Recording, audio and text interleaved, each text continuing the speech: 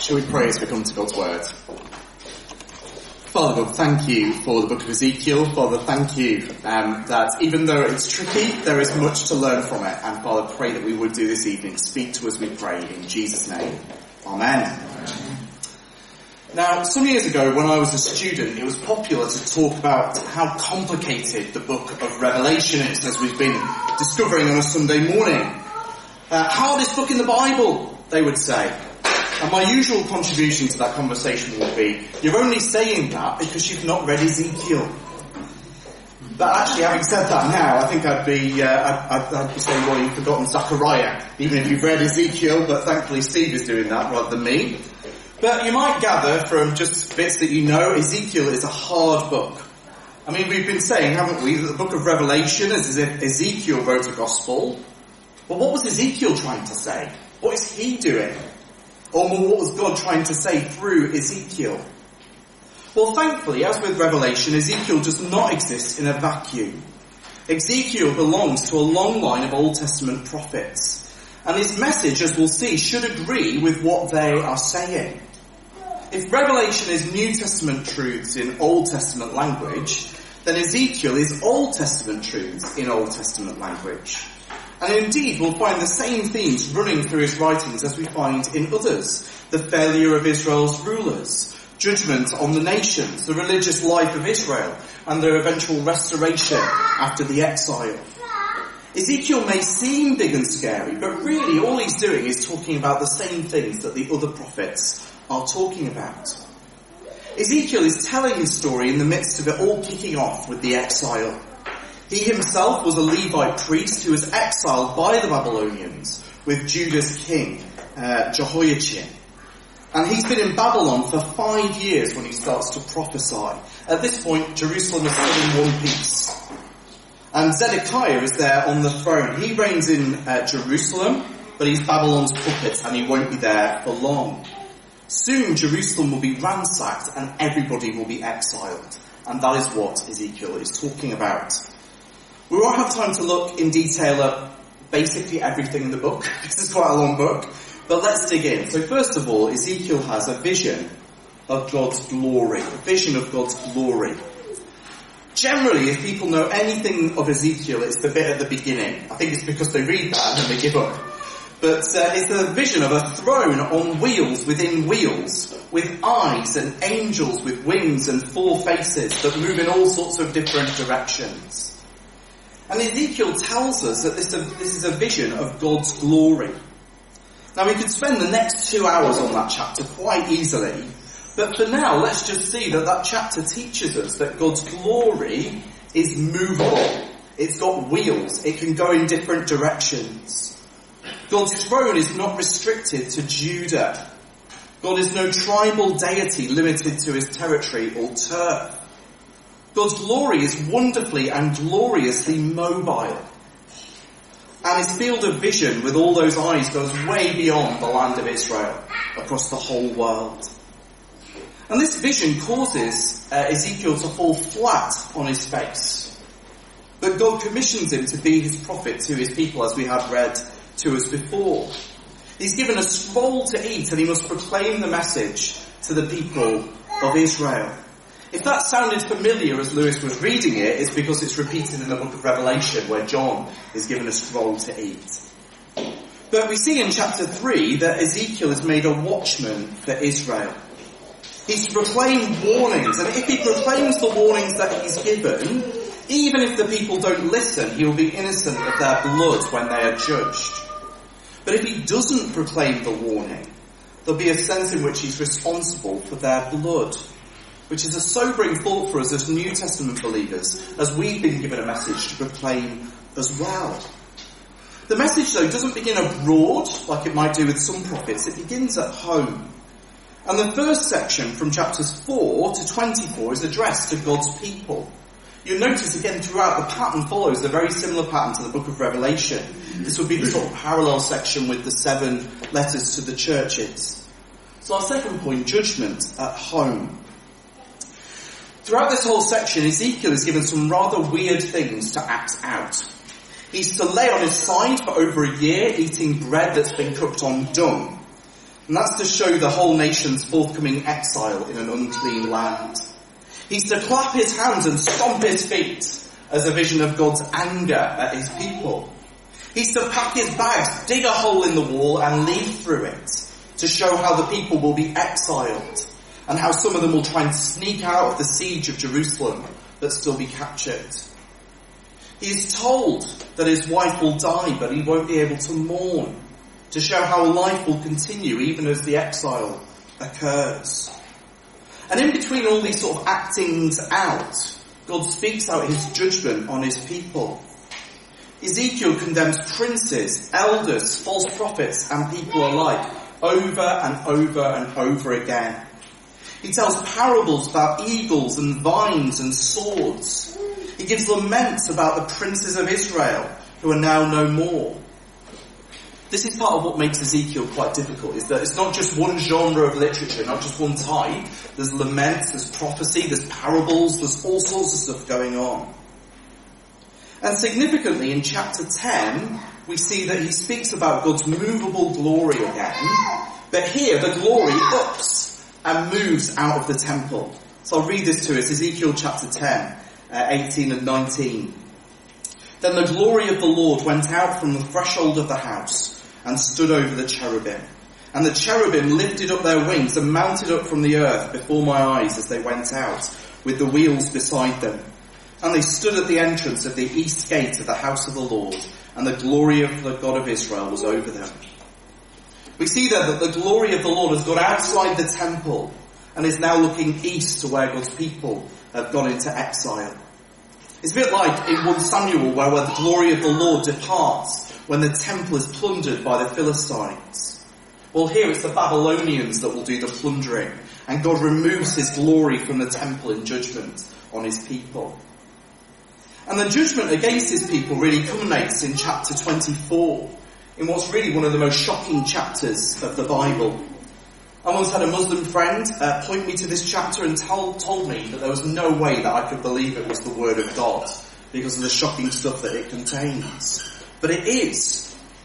And it tells the story of Israel and Judah as the story of two sisters, Oholah and Oholibah. That means her tent or sanctuary and my tent and my sanctuary between the two. Oholah is the northern kingdom of Israel.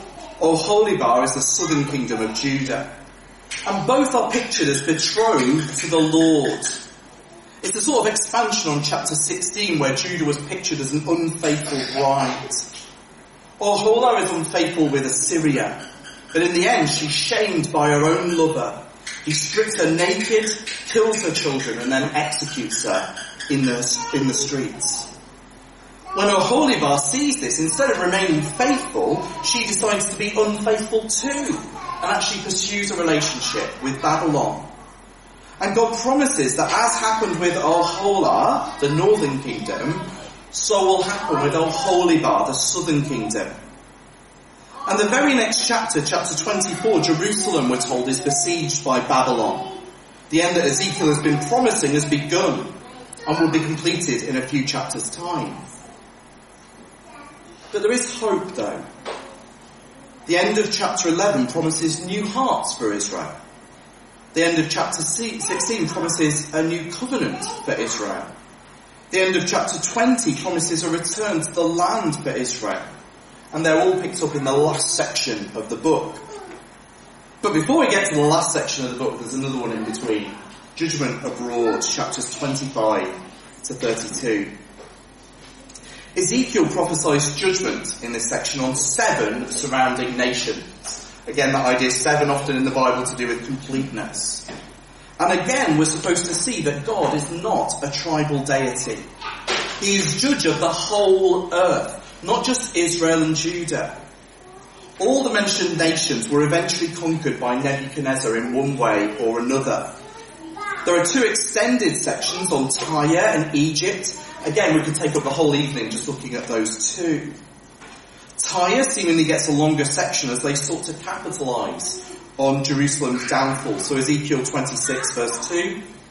Son of man, because Tyre said concerning Jerusalem, aha, the gates of the peoples is broken. It is swung open to me. I shall be replenished. now that she is laid to waste. So it's like they're monopolising or capitalising on what's happened.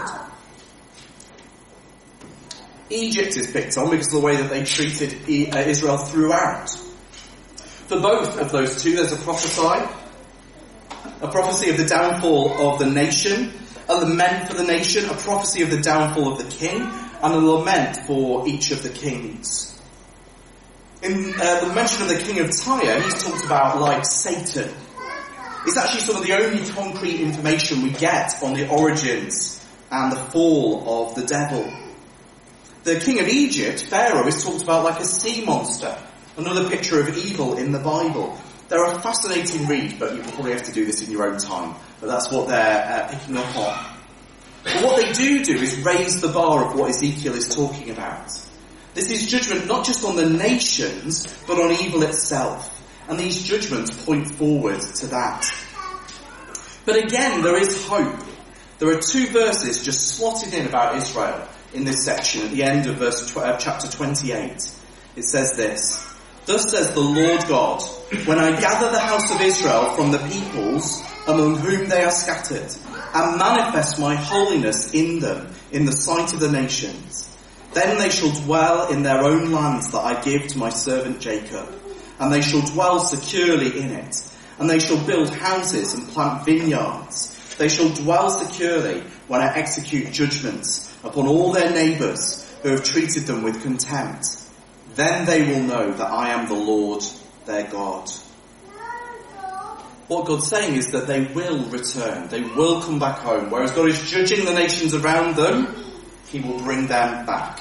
And that's the last section that we see, a restoration of glory from chapters 33 to 48. Before Ezekiel can speak of the glorious future, we return to the picture of Ezekiel as a watchman. He's back where he was in chapter 3. He has a message for the people: turn and be saved. But the people of Israel do not listen. The people of Judah do not listen, even though Ezekiel's word seems to reach them. And Jerusalem falls. They're struck down in chapter 33. And it's the same as Isaiah, the low point before the high point. And boy, will it get high in Ezekiel. In chapter 34, he denounces the leaders of Israel, but then promises a new shepherd. A good shepherd who is both God and a new David. A son of David who's also God, who will be a good shepherd. I wonder where we're going with that one. Of course, it's the Lord Jesus. When he calls himself the good shepherd, he's almost certainly referring back to this passage. But that's not all. There's the promise of a return home after the judgment of our enemies in chapters 35 and 36. God promises to judge Edom, the descendants of Esau, pictured here by Mount Seir, a mountain in Edom. Their mountain, will be desolate and bare. But the mountains of Israel, on the other hand, will be inhabited, and they will be cultivated. The people will return to their home, and the people will no longer bear the reproach of the nations. But it gets better. The people will also be given the Holy Spirit and forgiveness. He promises in chapter 36 to put his Spirit in the people. A Spirit that will help them live the holy lives that God wants, his Holy Spirit. He promises to give them new hearts, to take away their hearts of stone and give them hearts of flesh. He promises to increase the size of the people and settle them in the land. He promises to cleanse them of their iniquities and forgive their sins. But he also makes really clear why. Ezekiel 36 verse 32, "It is not for your sake that I will act, declares the Lord God. Let that be known to you. Be ashamed and confounded for your ways, O house of Israel." God here is not working, he's working here for his own purposes, his own holy name. They have not earned God's gracious treatment, far from it. But God is gracious to them anyway. This is based on God's kindness, not on their goodness. Which again, as New Testament believers, should encourage us, shouldn't it? We are the beneficiaries of what it's talking about here. We are the ones who've received the promised Holy Spirit. We are the ones who have new hearts. We are the ones who really know sins forgiven. But it was not because of our goodness or obedience, but because of his kindness and mercy. That's why we receive those things. But it doesn't even stop there. He promises new life in chapter 37. Here we have a valley of dry bones. An army lies dead on the floor. And yet Ezekiel speaks the word of the Lord, and the Spirit enters into them, and flesh reappears on them. They form back into living beings. Again, there's so much going on that we could talk about here. It's like Eden again, where God breathes his Spirit into Adam and he becomes a living being. But it's talking about God sending his Spirit, spiritual life into believers. But we also see a clear reference to the literal resurrection that is to come, don't we? And equally on top of all that is a passage that speaks about the return from the exile. A nation reborn, resurrected, settled in their own land, reunited in the second half of the chapter. We've only got one song about this one. It's them bones, them dry bones. It does not do it justice. So much going on. And then finally, God promises through Ezekiel in chapters 40 to 48 a new temple. Now these are probably the most controversial and confusing chapters of Ezekiel. Ezekiel is given great details about a temple that is seemingly never built. Some then put this off into a time in the future, and hey, that's not an awful idea. At least it takes what's written seriously as something literal. And that would again explain the immense detail that we're given. But I don't think that's what we're supposed to see here. There are several clues that should be able to help us understand what's going on. Now, I wrote a much longer section here, but for the sake of time, we'll keep it brief. Firstly, Ezekiel was a priest. The temple was a huge deal to him.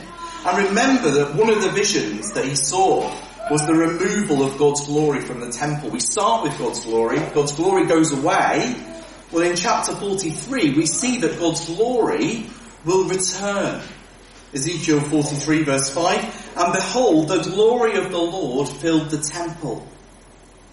In terms of the themes of the book, this is promising to restore what had been removed from the temple during the exile. God's glory will come back. And then secondly, we need to understand what a temple is supposed to be. A temple is like a new Eden, where God dwells with his people. There are animals in it, golden jewels in it, even a river in it in Ezekiel. It's supposed to remind us of Eden. And think where that idea goes in the New Testament.